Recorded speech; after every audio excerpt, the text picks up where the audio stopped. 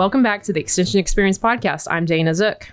I am on the OSU Stillwater campus at the OSU College of Veterinary Medicine. I'm joined today by Dr. Rosalind Biggs, OSU Extension Beef Specialist and Director of Continuing Education at the vet school. Rosalind, welcome to the podcast. Hey, thanks for having me. Rosalind, first, tell us a little bit about yourself and how you came to OSU. Oh, sure. Well, I've kind of returned to OSU is the way I feel. I am originally from Chickasha, Oklahoma. I was in mixed practice there. And the reason I say I've returned to OSU is I graduated high school from Chickasha, and then I came to OSU, majored in Ag Econ, and then came on to veterinary school as well. And then I went back to Chickasha. They tell you like to go make your mistakes somewhere else and then come back home. I didn't listen to that very well. But went to Chickasha, went back home to practices down there in Chickasha and Verdon, and was in mixed veterinary practice there. Then worked for the USDA for a little over a decade, doing a variety of things for APHIS veterinary services, from international export to disease response. Lots of good experiences there. And then almost 3 years ago, came back home to OSU to work for Extension and the College of Veterinary Medicine. It's been 3 years? Almost 3 years, yeah. Oh my gosh. In July, at the middle of July, yeah. Time flies when you're having fun. We're having so much fun. Yes. We're having so much fun. And we made it through a pandemic. So Right. we've learned a lot, Yes. and but still loving the job and trying to get some good work done. That's awesome. Rosalind, as we head into the summer months when cattle producers can experience pink eye, give us a brief summary of, and we'll go into some of those details, but just a brief summary. Sure. So we use the term pink eye to be kind of an all-encompassing catch-all term. Lots of times when we have any cow or calf or stock or whatnot with an eye issue. Okay. And so we want to be a little careful with that term because there's lots of different causes for eye issues. But, our primary one that we generally focus on when we use the word pink eye is infectious bovine keratoconjunctivitis. So a really long veterinary term. Yes. It's not necessarily clear, but that infectious part means it's got something that causes an infection, right? So generally thought to be Moraxella bovis is the primary agent on that, even though there is some relatively new research that's saying we may have some other components to it, another Moraxella that's contributing to it. But, we can have a lot of different precipitating causes that may allow that bacteria to set up. And so we can talk about those a little bit. Yeah. And so it's a bacteria, right? Generally, that. Generally a bacterial infection. Now, growing up, we use the word pink eye for a lot of different things. It could have been caused by an injury, or we are eating some rough hay, or in rough pastures where we see things like grass-awns get caught behind eyelids, etc., scratches to the eye, things like that cause eye injuries. Usually when we use that term, that's that big long term again, that infectious bovine keratoconjunctivitis, that has an infectious component to it. Yeah. Okay. So they have to have an injury for it to occur? Not necessarily. Okay. Not necessarily.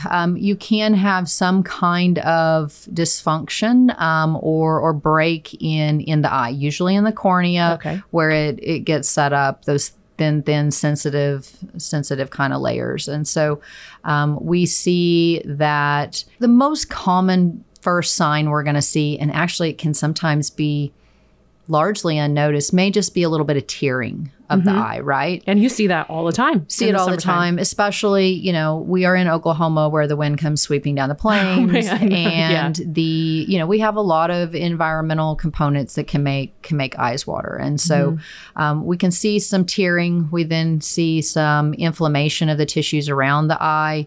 And then as that infection can get set up, if it's truly an infectious process, not a traumatic process or something like that, we see many times the first thing producers may see is some discoloration of that eye, right? It's kind of turning blue or getting a cloudiness to it. And then we can get as far extreme as seeing ulcers or a complete breakdown of the layers of that cornea, which is that top layer of the eye, or outermost layers of the eye.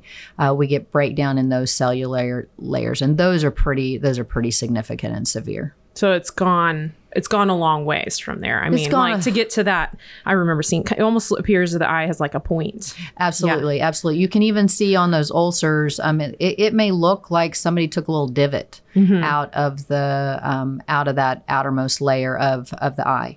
Usually, again, we're going to see tearing. We may even see some swelling.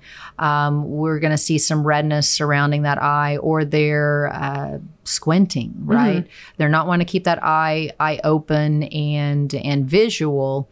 And the challenging thing with a lot of these too is that it's going to cause a scar on that cornea, and so it can impair vision even lifelong, or if it gets so severe, it may require removal of that eye. Okay. Usually when we're talking about infectious bovine keratoconjunctivitis, this is going to be a herd issue, right? So it's not just a single animal in a population. We want to see a certain percentage of the animals, to use that term, that we think it's going to be infectious. Of course, it's not just, one cow out of a group of 100. It's multiple cows, usually in the 10 to 15% of animals being affected. We do usually see it in the summer. And there's contributing factors to that, right? Like we see higher incidence of insect populations. Yeah, like some of those vectors. Are vectors, right. for sure.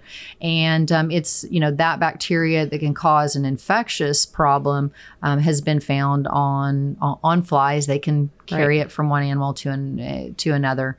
And then we have other things in the summer. We've got the heat, we've got the sun. Those things, we can have dust and wind and all of the good things we see. In my favorite place to be, which is, other than Stillwater, Western Oklahoma. Right, absolutely. So it's anything kind of like, all these things that cause humans to have allergies. They can cause cattle to have some reactions to that too. We can see those.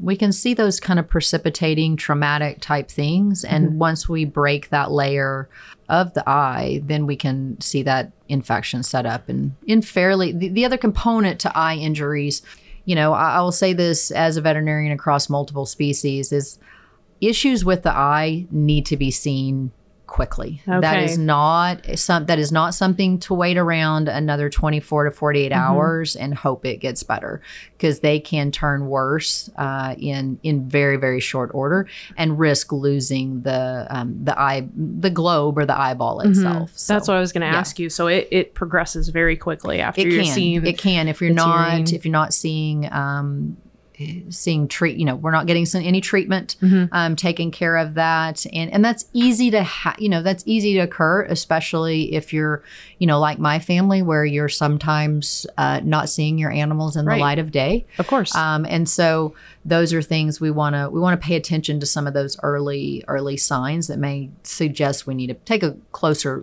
look at it. No pun intended. Absolutely. Yeah. We talk a lot about flies with producers this time of year. So is it just face flies, or are we talking horn flies and stable flies too? Are there all of them causing the spread, or all of anything that's going to cause that irritation and trauma has the potential to do that. The other thing we want to be careful about is, again, as I previously mentioned, what are they eating? How is it? Are we going to have things like, I had one producer in practice that had a lot of eye issues. Well, when we went to investigating it, he was feeding some really rough hay, and we saw a lot of grass on and things behind the third eyelid that sits there and then just scratches across the front of that eye, and then sets up not only trauma, but gets it set up to go for infection as well. Yeah. So any round bale feeding, which is happening right now because of the short grasses and native grasses that get tall at the end of the year. I think about that, at the end of the summer and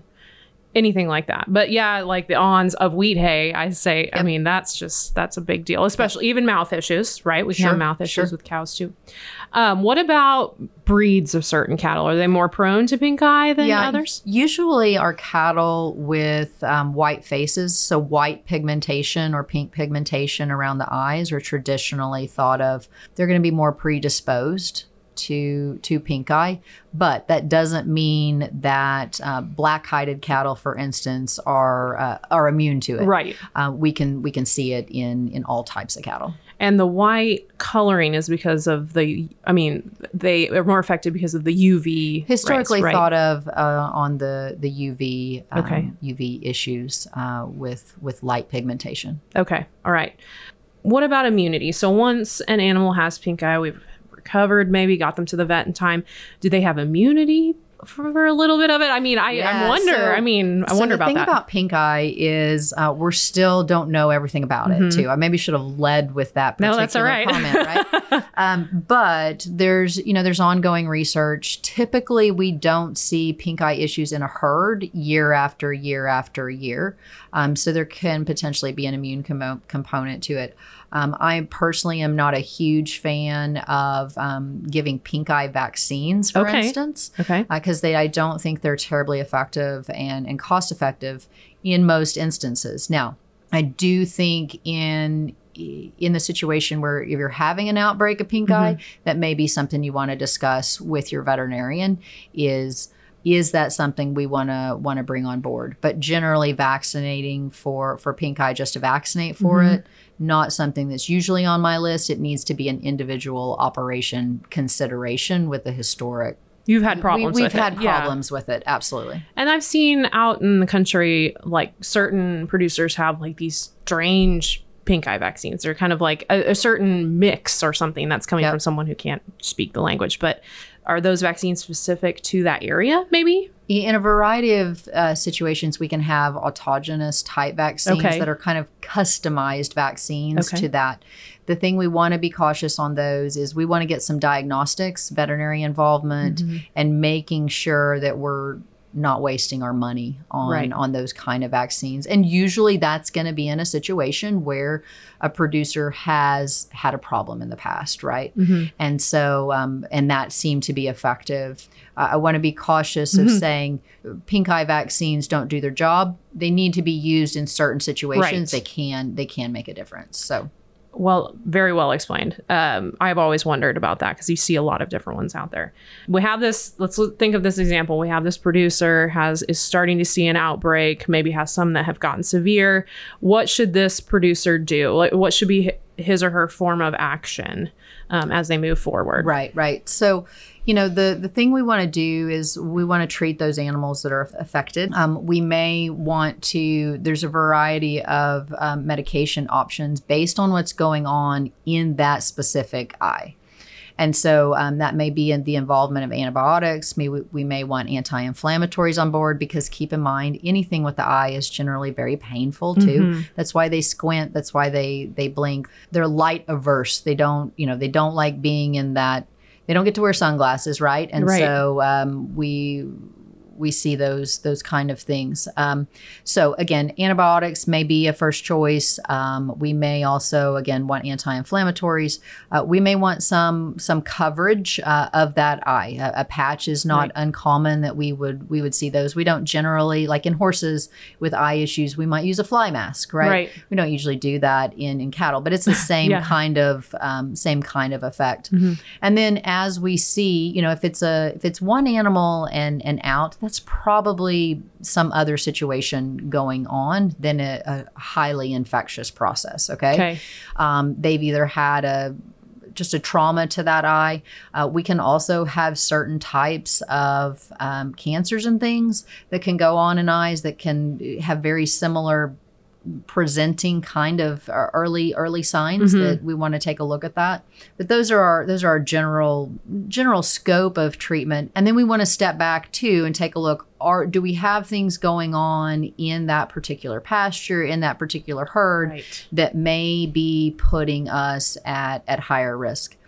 And it's interesting, again, I mentioned previously, we don't have all the answers on pink eye, right? But it seems to be we'll have a problem one year and then next year we don't have anything. We may rock along for a couple of years and then we have another issue. So staying on top of it and, also visiting with your veterinarian, because I think we see these trending, this is just anecdotal, but geographically in certain areas. And so it's helpful to know if some of your fellow producers are experiencing similar problems, what things have been in your veterinarian's hands, what has been effective approaches to controlling it. Yeah, that's excellent advice. I think also that it should be a veterinarian treated sort of thing, that maybe we probably are not going to solve it on the farm or ranch if it's an outbreak type of situation. Definitely need to have a consultation on how we want to approach it. Now, if we've had a problem in the past, hopefully we already have kind of a written treatment plan, and that may be in fact easier. But with our ongoing focus on responsible antibiotic uses and responsible drug use overall, we definitely want to have some discussions happening and not just throw a dose of antibiotics at it and hope it gets better. Right. Very good. That was a great summary, Rosalind. Thank you so much. Hopefully this episode gives producers an inside look into what causes pink eye and how to treat it, potentially maybe preventing it this season. Listeners, if you would like more information about pink eye, visit our show notes. All the information we discussed today will be there. Alternatively, I'd like to say visiting with your consulting veterinarian is your greatest asset in preventing and treating diseases such as this. We always encourage you to seek out a local vet for this and other common health issues. So thank you for joining us today and have a great week.